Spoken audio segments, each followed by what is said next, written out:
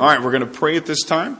Lord, we thank you so much, God, for the day you've already given us. Thank you, Lord, for friends and family we can meet together here in church. Thank you, Lord, for your love that we can center around and your word. I thank you for the message tonight. I ask you, please just bless us, Lord, that we would have our hearts open. Help us, Lord, to learn something. Help us not to get in the habit of just letting things pass by, but Lord, help us to learn. Help us to have our minds open and be with Pastor as he preaches and teaches to us tonight. In Jesus' name we pray. Amen. Amen. You may be seated. Take your Bibles, turn to Romans chapter 10.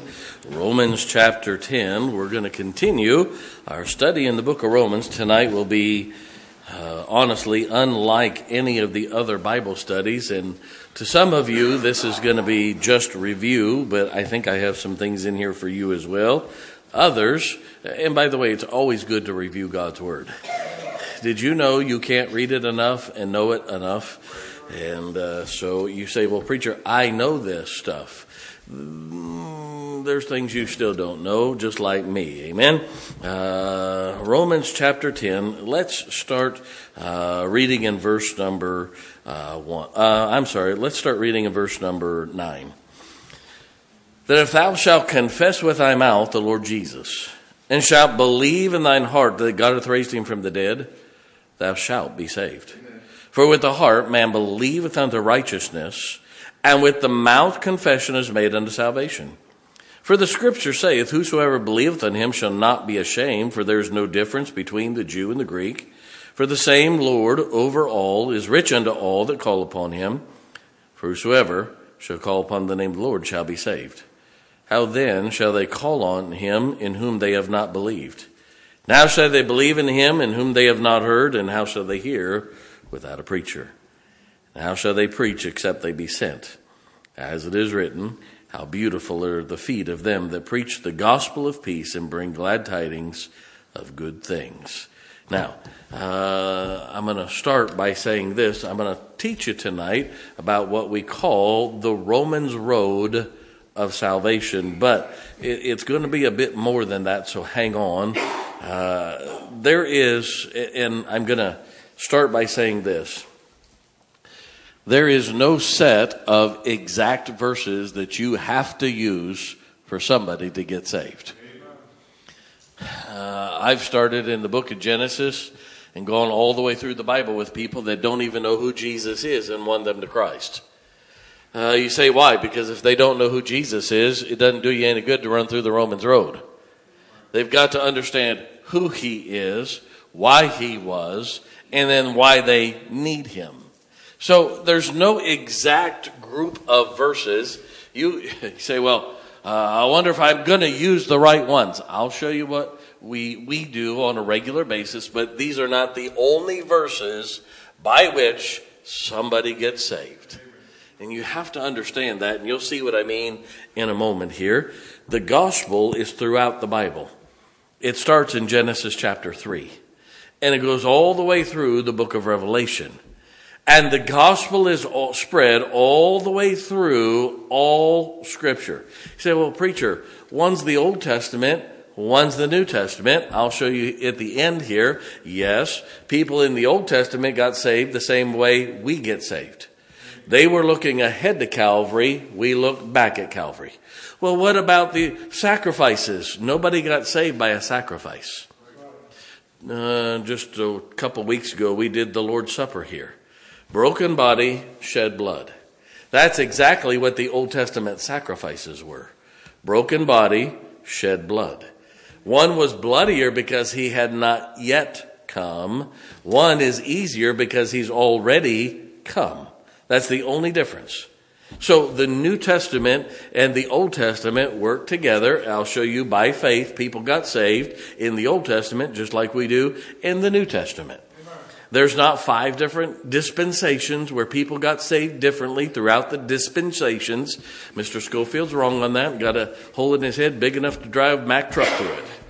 And I'd like to be pushing the pedal if he wasn't already dead for 100 years. But now, here's what you've got to understand. We generally teach people what we call the Romans road because it's simple.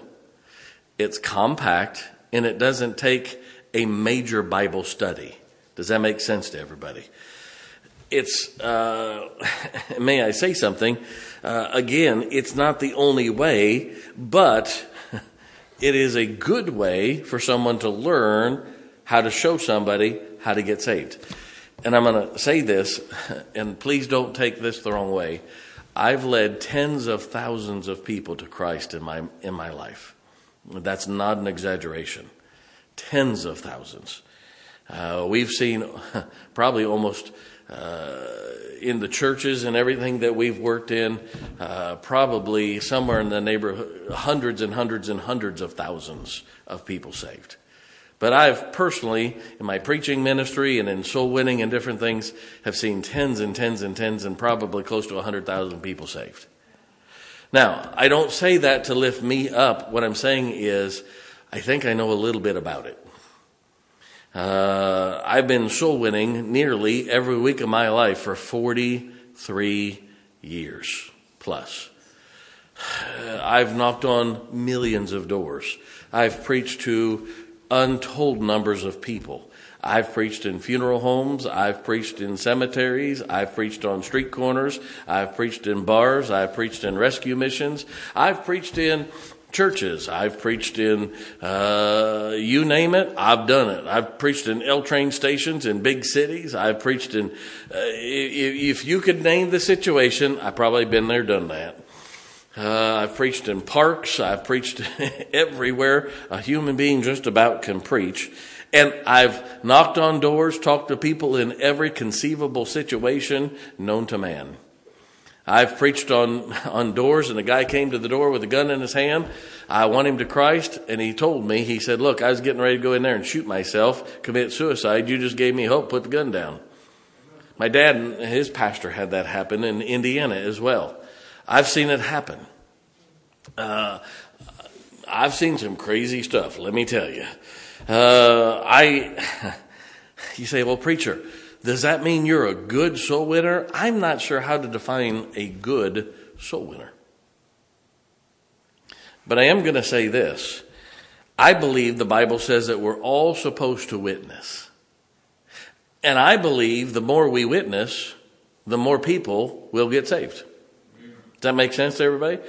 If you plant one seed of grass, it might grow. You plant a whole bag, you're going to get a lot of seed and a lot of grass. The same is true in witnessing. You can do it a time or two, and it may happen. But the more you do it, the more happens. And here's the good part. You're not responsible for the results. You're responsible for going. You're responsible for sowing the seed. Now, I do believe that the more people that you witness to, the more people will eventually get saved. It's kind of like fishing. Some of you fellers know what I'm talking about here. You can go out with a line and a pole and throw it out there and you got one hook in the water. But they have something called long line fishing. That's when you get about 1,000 feet of line out there and you put about 300 or 400 hooks on that thing and bait them all up. You put 300 or 400 hooks in the water versus one, who's going to catch more fish? Same is true with witnessing. If you throw it out one at a time, you got a chance. But you keep throwing it out, keep throwing it out, keep throwing it out, and the more hooks you got in the water, the better chance you got of something biting, amen? And sometimes you got multiple ones bite. Why do you think the missionary letter Brother Anthony just read from Mexico City? Over 44,000 people saved in 1 month. There's 38 million people in Mexico City proper. That's 38 times the population of the state of West Virginia. All right? That's hard for us to wrap our heads around here. You take the whole Baltimore, D.C. metroplex is 5 million people. That's almost 8 times the size of D.C., Baltimore put together, stacked around. So for them to have 44,000 saved, yeah, that's a lot. And it's still a lot of work, but compared to having 44,000 saved in the state of West Virginia, you got to travel a lot farther.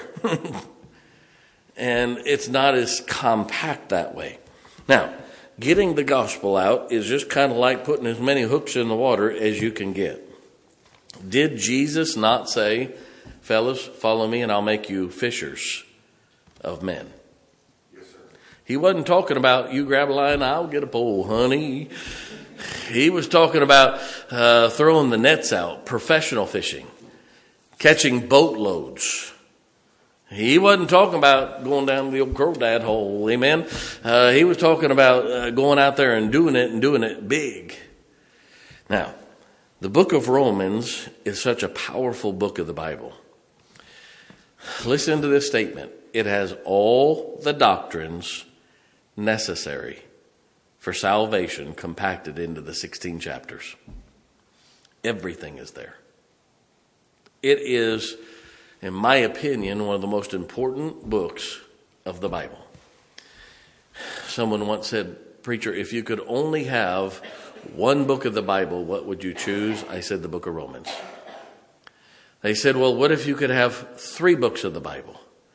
I said that would be the book of Psalms, the book of Proverbs, and the book of Romans. They said, why Psalms and Proverbs? Proverbs is wisdom, Psalms is the heart of God and the love of God, and Romans is all the doctrine I need. It encompasses it all. And Romans is a very, very, very important book. Now, it makes it easy to give the gospel without giving a full Bible study when you're out knocking on doors or you're at the altar or you're talking to somebody casually. And I'm going to make a statement here. It isn't by no means the only way. It is an easy way. Now, I'm going to make somebody mad if I'm successful here, but just hold on to your hat for a second. Listen to this statement, and I want everybody to look in my God-given eyeballs when I say this. Lost people are dead spiritually.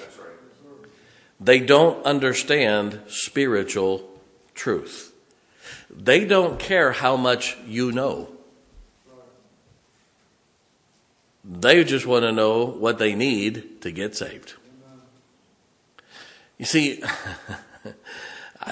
we used to support a missionary years ago that got mad at me. He said, well, you just believe in easy believism. You can't get somebody saved in one conversation. I said, you just got your last missionary check. He said, well, what do you mean? I said, then Jesus is not the Son of God. Because he only had one conversation with a man hanging on a cross with him. And he said, this day shalt thou be with me in paradise. I said, you're a heretic and I'm done supporting you. Amen. Well, that's different. That was Jesus. I said, is he the Word of God? He didn't know where to go. He hung up very quickly. And he never got another penny from us. Now you know why I'm slow with missionaries. One of the reasons. I check them out. Now, listen to me very carefully here. Did you know you can get saved in one conversation? But you have to keep it simple. Lost people, unsaved people, do not have a spirit that lets them know they're in need of a Savior. When they come in contact with the gospel, the Holy Spirit begins to work on them saying, you ought to listen. It's the first time in their life they understand something spiritual, and it's the only thing a lost person can understand that is spiritual. And that is the gospel. You see, do you remember earlier in the book of Romans? Go back to Romans chapter 1. Romans chapter 1. Look at verse number 16. For I am not ashamed of the what? Gospel of Christ. For it, what? The gospel is the power of God unto salvation to every one that believeth. To the Jew first and also the Greek. For therein is the righteousness of God revealed from faith to faith, as it is written, the just shall live by faith. And we talked about that from faith to faith. We are saved by our faith, by the faith of Jesus Christ and his righteousness applied to our life. So we are saved from faith to faith. Now, but I want you to notice something. It's the gospel that is the power of God unto salvation. It is the gospel, not the soul winner. It is the gospel, not the messenger. It's the gospel, not the preacher. But they got to have somebody tell them. God does not come down to every human being and grab them by the back of the head to get saved, or I'm going to smash your face in the altar to get saved. Say why? Because he put the responsibility on us to get the gospel to every creature. He did everything necessary for salvation for man. It's our job to get it to our fellow man. Well, how could a loving God let anybody die and go to hell? He doesn't. He did everything necessary to keep people from dying and going to hell. What he did was gave it to us, and we're to give it to everybody. By the way, as I preached a couple of weeks ago on the topic of hell, God did not make hell for man. It was made for the devil and his angels. It was created before man. When man sinned, the Bible says hell hath enlarged itself. It had to be made bigger because man did what God did not want him to do. So God doesn't send anybody there. You choose to go there in violation of God's will. God is not willing that any should perish, but that all should come to repentance. Amen. Now, I want you to understand something. That means this. We have to make the gospel simple. We have to make it easy to follow. And we can't complicate it too much, especially in this generation, or people aren't going to follow it. We live in a text, Twitter and tweet and whatever generation. People don't read much anymore. People just don't. Was it last week? Last week I pulled 2 books off my shelf and showed Brother Anthony the difference in reading ability in 4th and 5th grade now and 100 and some years ago. I have my grandmother's geography books from 4th and 5th grade back in the early 19-teens.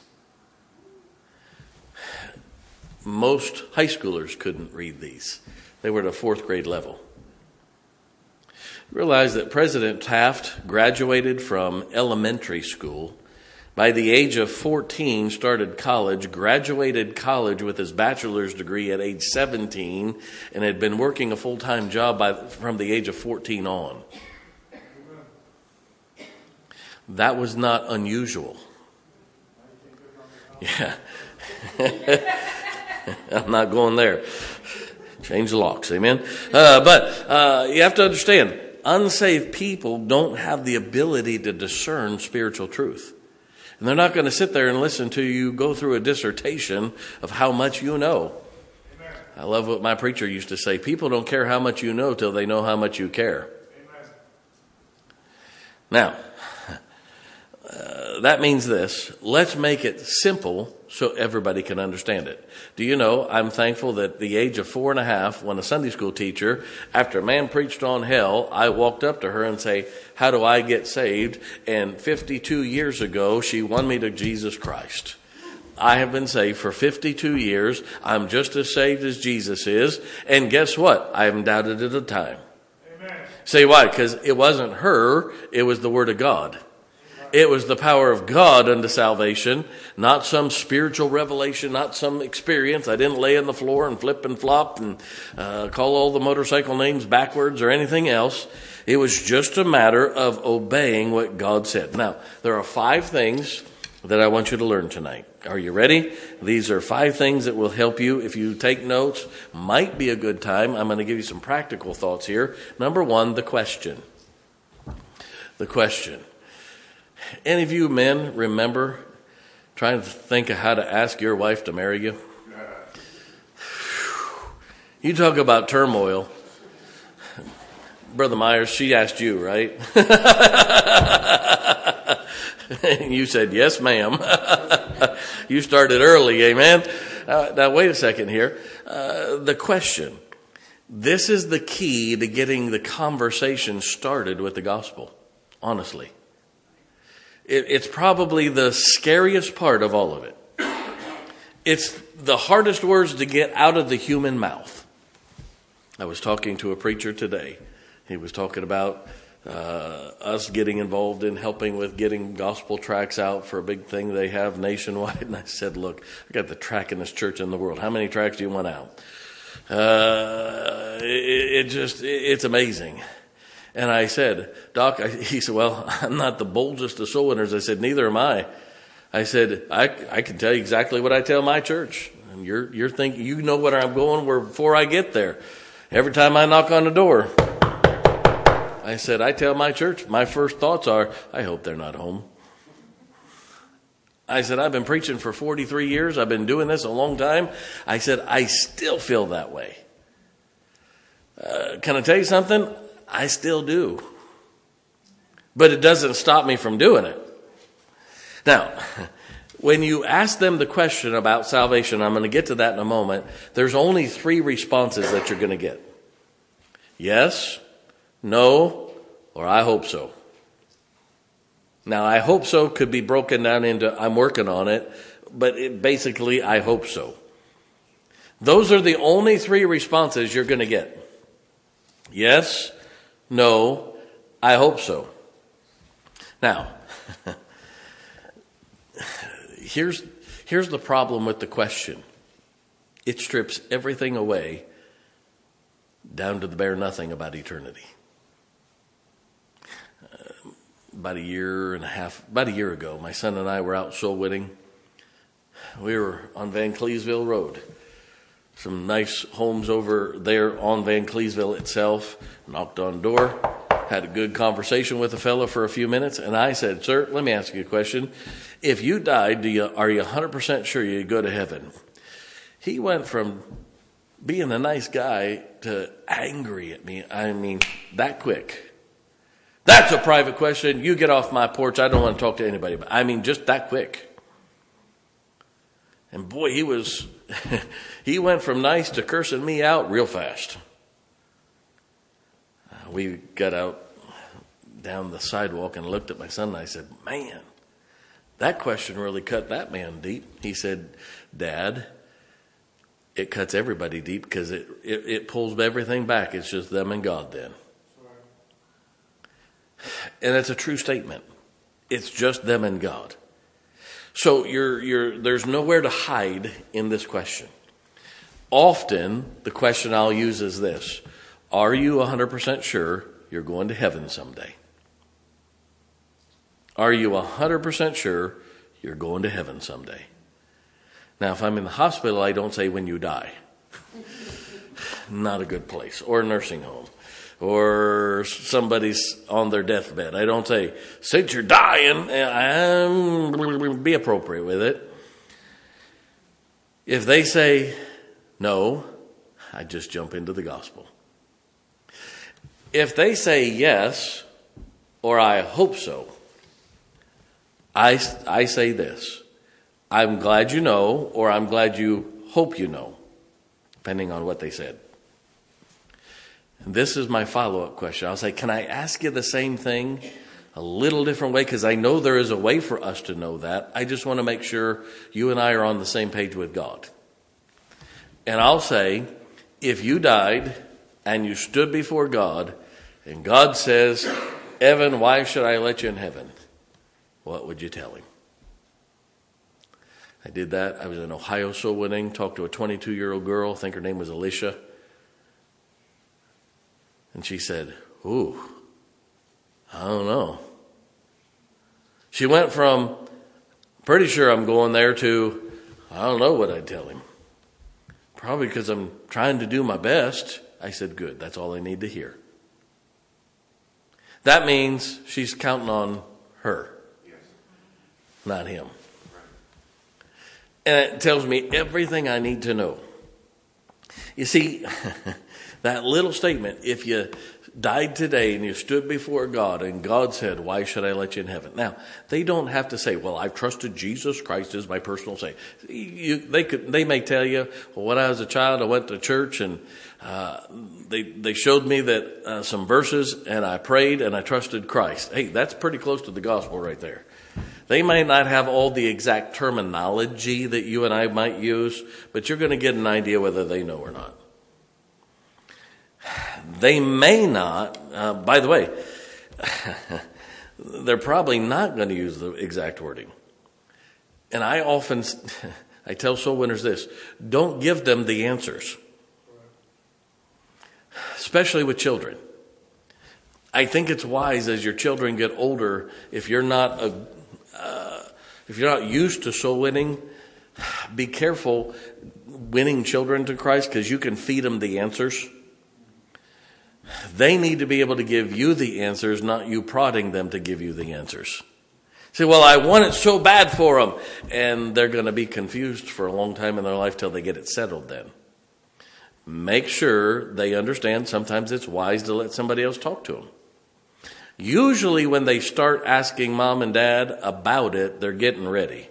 Doesn't mean they're exactly ready, but they're getting there. Now, I'm going to make this statement and we're going to go to point number 2 quickly here. Never be afraid to ask people the question. All of eternity hangs on their answer. You know, I'm never afraid to ask anybody that question. I've talked to rich people. I've talked to poor people on the street.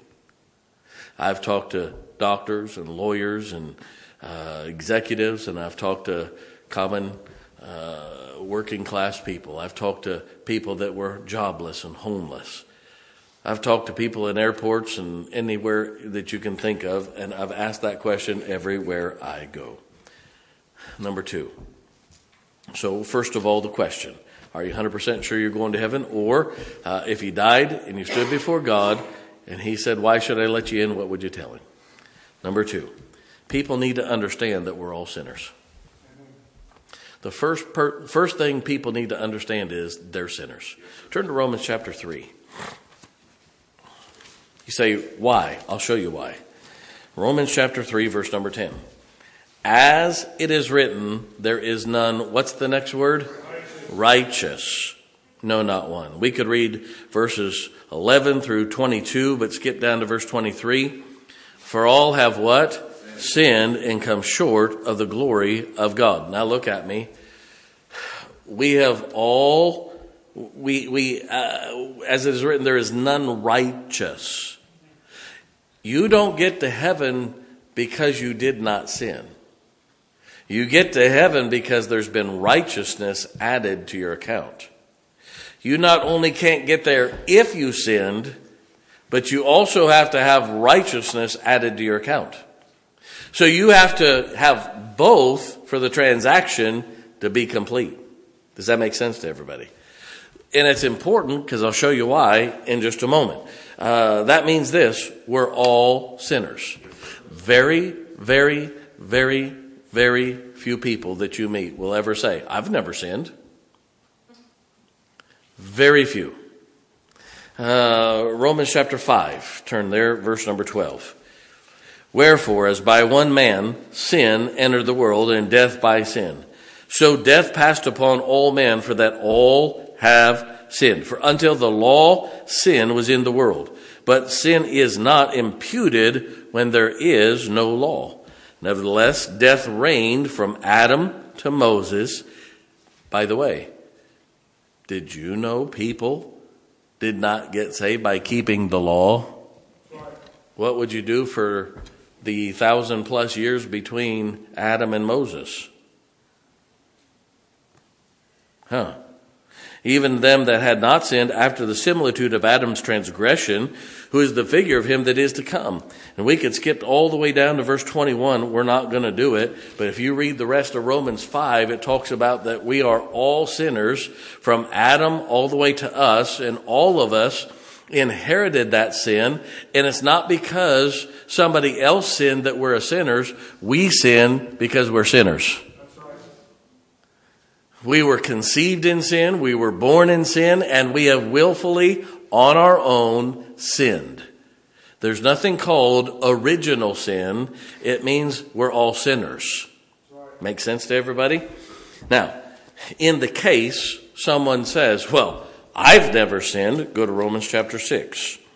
Look at verse number 23. For the wages of sin is what? Okay, you sound like a bunch of Methodists here. For the wages of sin is what? Death. There you go. Proof that we're all sinners, we're all going to die. If that doesn't get them, you can go to 1 John chapter 1, verses 8 through 10. It says, if any man say they have no sin, they're a liar. And in that case, lying is a sin, and they just committed their first one by saying they never sinned. Amen. And you can prove it to them that way as well. Now, you have to understand something. All of us are sinners. You say, preacher, why is that so important? Because of point number 3.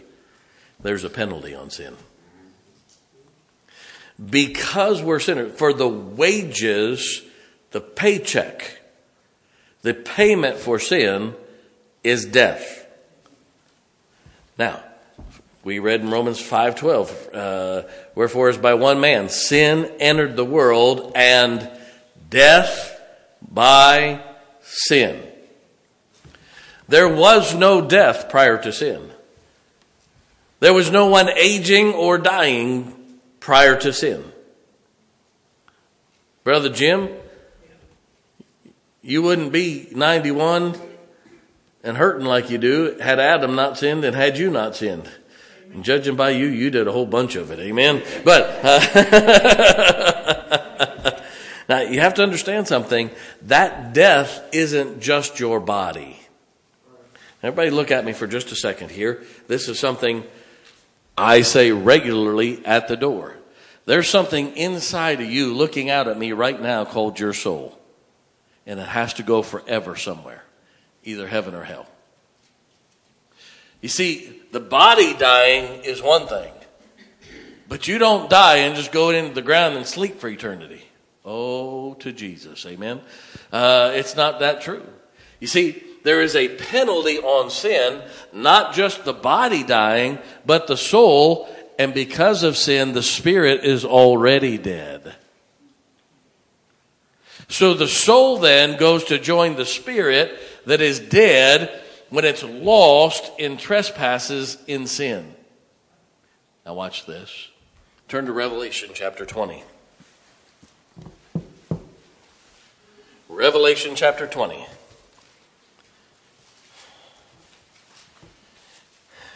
Look at verse number 14. And death and hell were cast into the lake of fire. This is the what? Second death. And whosoever was not found written in the book of life was cast into the lake of fire. And death and hell were cast into the lake of fire.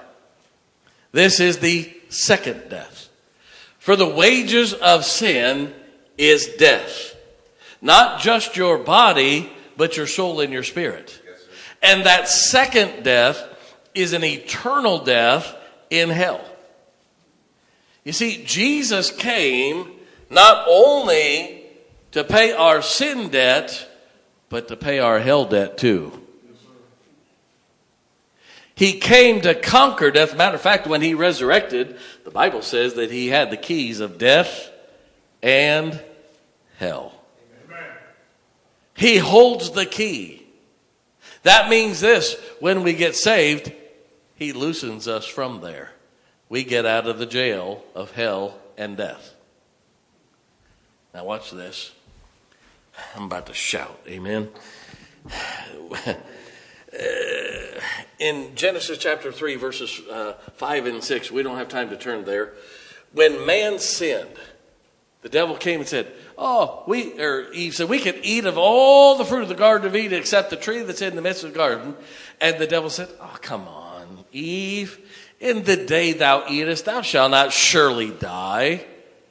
Wouldn't you like to be like God, knowing good and evil for yourself? You won't need God to tell you what to do. If you eat of that tree, you could be just like God. You could be your own God. That's what we have today. Every man does that which is right in his own eyes. Every man wants to be his own God. Every religion pretends to be God. Everybody doing okay? That's why religion is based on man's goodness and can't save anybody from hell. Getting baptized doesn't get anybody to heaven. Joining a church doesn't get anybody to heaven. Praying with beads doesn't get anybody to heaven. Giving money to buy candles and talking to a guy in a telephone booth and telling him all the bad things you did doesn't get anybody to heaven. Somebody can't do the Holy Cross, the Holy whatever, and the Holy Cow to get you to heaven. None of that works because that's man's goodness. Well, I'm hoping my good outweighs my bad. There is none righteous, no, not one. You would have to be good as Jesus Christ to get to heaven. And there are none of us able to because we're sinners. And because we're sinners, we have no righteousness. And there is a penalty on sin, which is death. And that death isn't just our body dying, but our soul and our spirit for eternity. Say, preacher, I thought you were teaching. You got to get them to realize they're lost before you can get them saved. You see, it's not a matter of what we do, but what he did for us. And it can't be relied on by you. It has to be relied on him.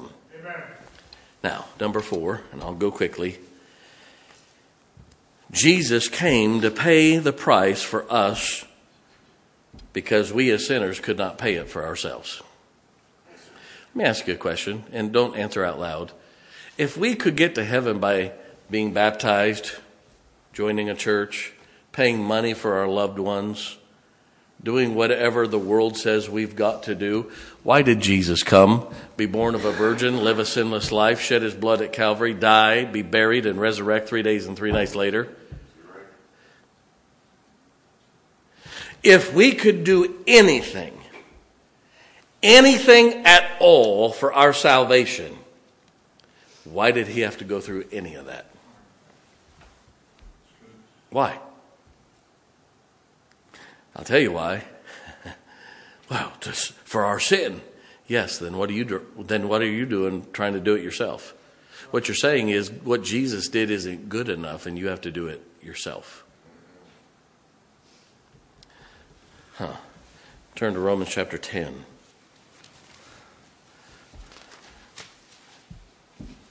Look at verse number 2. Go back to verse 1. Brethren, my heart's desire and prayer to God for Israel is that they might be what? Saved. For I bear them record that they have a zeal of God, but not according to what? For they, being ignorant of God's what? Righteousness. And going about to establish their own Righteousness. Have not submitted themselves unto the righteousness of God. For Christ is the end of the law for righteousness to everyone that believeth. People say, well, you've got to turn from your sin or you didn't truly get saved. You have to repent. They got a hole in their head bigger than Mr. Schofield. Can I show you what biblical repentance is? You are going along life trying to live good, trying to do good, trying to earn your own salvation, and one day you run into the gospel. And somebody shows you that you're lost and on your way to hell, and that Jesus came and paid the sin debt for you, and all you have to do is trust him as your Savior. You saw the need of a Savior, you saw the penalty of your own way, and you decided that you would trust what Jesus said to take you to heaven. Amen. The moment you go from trusting yourself to trusting Jesus, you've just repented. Amen. You don't turn from your sin. You don't stop being a sinner, but you stop trusting your sinful ways. Right. God says, for they, going about to establish their own righteousness. Did we not read in Romans 3:10, as it is written, there is none righteous? That's right. Going about to establish their own righteousness, have not submitted themselves to the righteousness of God. What does the word submit mean? To come under? To yield to? There's so much I want to say right here. I have to hurry, though. You see, because we're sinners, we can't live righteous enough. Turn to Romans chapter 4. Look at verse number 6. I got to read real fast. Romans 4:6. Even as David describeth the blessedness of the man unto whom God imputeth righteousness without works. When you get saved, watch this, God puts Jesus' righteousness on your account. Yes, sir. Praise God. The moment you trust him as Savior, he wipes your name off and puts Jesus' righteousness right on your account. Right. Well, that make even a Presbyterian shout, amen. All right? Look at verse number 7. Saying, blessed are they whose iniquities are forgiven, whose sins are covered. Blessed is the man to whom the Lord will not impute sin. Now, skip down to verse number 22. Verse number 22. And therefore, it was imputed to him for righteousness. Now, it was not written for his sake alone that it was imputed to him, but for us also, to whom it shall be imputed if we believe on him that raised up Jesus our Lord from the dead, who was the deliverer for our offenses and was raised again for our justification. Sounds like we don't get to heaven by our righteousness, but by his righteousness. Matter of fact, that's the only way to get it. By the way, that's what being born again means. John chapter 3, verses 1 through 7, Nicodemus came to Jesus and he said, how can I inherit the kingdom of heaven? He said, you must be born again. He said, whoa. You mean I got to get put back in my mama's belly and then she ain't going to like it, neither am I. He said, no. That which is born of the flesh is flesh, but that which is born of the Spirit is spirit. Marvel not that I say unto thee, you must be born again. There's two different spirits there, capital S, small s. That which is born of the Holy Spirit is man's spirit. And the moment you put your trust in Jesus Christ, you're born again. Amen. Right. You've been regenerated. That word regenerated means regened, regeneticized. Because not only did he impute the righteousness of Jesus Christ, but the Holy Spirit moves in and you get the eternal genetics of God, eternally, spiritually, and for your soul. And it's signed, sealed, and delivered. Amen. By the way, because we're all sinners, our good is tainted by sin. Do you realize for every one time Jesus, while he was on earth for 33 years, spoke of heaven, he spoke 3 times of hell himself? Well, hell's not real. Then you didn't read the Bible. Well, Jesus, it was just all about love. Yes, he loved people enough to tell them about hell. You're going to take your kids out into I-81 and let them play ball in the middle of 81? Say why? Because you love them, not because you hate them. How do we get this gift of salvation? Real quickly. Romans 6:23. For the wages of sin is death, but the gift of God is eternal life through Jesus Christ our Lord. Key word there is gift. Gift. Look at Romans chapter 10. We read these earlier, verse number 9. That if thou shalt confess with thy mouth the Lord Jesus, and believe in thine heart that God raised him from the dead, thou shalt be saved. For with the heart man believeth unto what? Oh, but not our righteousness, right? His righteousness. For with the heart man believeth unto righteousness, and with the mouth confession is made unto salvation. For the scripture saith, whosoever believeth on him shall not be ashamed. For there's no difference between the Jew and the Greek. For the same Lord over all is rich unto all that call upon him. For whosoever shall call upon the name of the Lord might be saved. Shall be saved. Could be saved. May be saved. Possibly be saved. Now watch this. Shall be saved until you do something wrong? No, I guess that once it's done, done forever. Kind of like once you get born, you're born. Ain't nothing to do about it. Sounds like it's pretty sure, doesn't it? Yes, sir. Amazing, isn't it? Ephesians 2:8-9, for by grace are you saved through faith. And that not of yourselves. It is the gift of God, not of works, lest any man should boast. That means this, and that faith is not of yourselves. Romans chapter 12, verse number 3 says, God hath given to every man the measure of faith. God's put into the heart of every human being enough faith to get saved. I don't care what country you go to, people worship something. Because they have faith, there's something out there beyond this life. And God hath given to every man the measure of faith.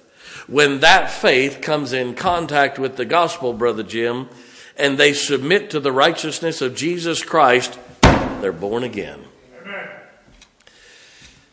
Galatians 2:16 through 21 says that we are not saved by our faith, but by the faith of Jesus Christ.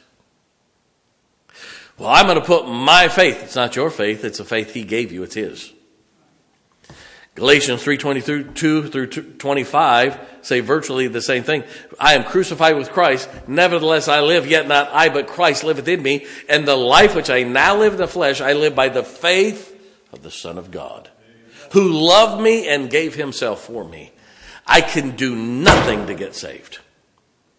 I have nothing in me that is able to save myself, but all I can do is say, God, I'm a sinner. I realize I can't get saved on my own. I need what you did, and that alone to take me to heaven, and I'm going to trust that. And at that moment, you get saved. But it's kind of like when you stand at the altar here and I do a wedding. I look at the young man and get him through his vows and her through her vows, and I say, will you take this man? And she says, I do. And I say to him, will you take this woman? He says, I will. Then they come back for their honeymoon and they said, we did what? You submit to each other. You accepted that by faith. That's exactly what getting saved is all about. You don't turn from your sin. You don't repent and never sin again. But may I show you something? I'll turn there. You can turn to Hebrews 11. Let me read a verse out of the book of Joel. Joel chapter 2, verse 28 says this. You know, it would be better if I'd get in the right book of the Bible. Here we go. And it shall come to pass afterward that I will pour out my spirit upon all flesh. And your sons and your daughters shall prophesy, and your old men shall dream dreams, and your young men shall see visions. God was talking about the Holy Spirit there. How do you get the Holy Spirit? By being saved. Hebrews chapter 11. Let me turn there, but it's very interesting. In verse number 1. Hebrews chapter 11, verse number 1 says this. Now faith is the substance of things hoped for, the evidence of things not seen, for by it the elders obtained a good report. Through faith we understand that the worlds were framed by the word of God. So faith cometh by hearing, and hearing by the word of God. So that things which are seen, that were not made of things which do appear. By faith, who? Abel offered unto God a more excellent sacrifice than Cain. By faith, who? Enoch. Verse number 7, by faith, who? Noah. By the way, all this is before Moses and the law. By faith, Abraham. That's long before the law. Then we get to Moses all the way down in, you got Isaac and Jacob down in verses 20 and 21, Joseph in verse 22, Moses in verse 23. Wow. All these people in the Old Testament were saved by faith, not by sacrifices. Not by the blood of bulls and rams, and not by the blood of doves and animals, but by the blood of Jesus Christ. By faith. They believed he would come. We believe he did come. But it's all in the same thing. It's all in what Jesus would do or did do. That's the only difference. People were saved, for by grace are you saved? Through what? Faith. So, the Romans Road to Salvation. What is it? Best thing to do is grab one of those tracts on your way out. And on the back of it, it has the plan of salvation. It's the best way for you to learn how to win someone to Christ. You can take that and read it to them. Personally, I like using my Bible because I think people need to see it out of the Bible. But if you're not comfortable, take the tract out, turn it into your Bible, and start reading it from your Bible and just look down at what verse is next. It matters not to me, but let's keep it simple for everybody to understand. It's really not that hard. So, are you 100% sure you're going to heaven when you die? If you died and you stood before God and God says, why should I let you in? What would you tell him? Two most important questions. Yeah. And from there, everything's easy. It really is. Then it's just cut the gospel gun loose and keep pulling the trigger. Amen. When you get to Romans 10:13, for whosoever shall call upon the name of the Lord, you say, do you believe you're a sinner? Do you believe because we're all sinners, we all deserve hell? You believe that Jesus came and paid your sin debt for you? You believe if you trusted what Jesus did, that alone take you to heaven, that he would take you to heaven? Yes? All right, let's bow our head and close our eyes. Why don't you call on the name of the Lord? You say, don't you ask him? No, I'm supposed to lead him, not ask him. I lead him. Nobody likes to pray for us. I don't ask them to pray out loud. Most of them do, but if they don't, it doesn't bother me. It's between them and God, not between me and them. It's that simple. It's so simple. The Romans Road. Every head bowed, every eye closed. I'm done.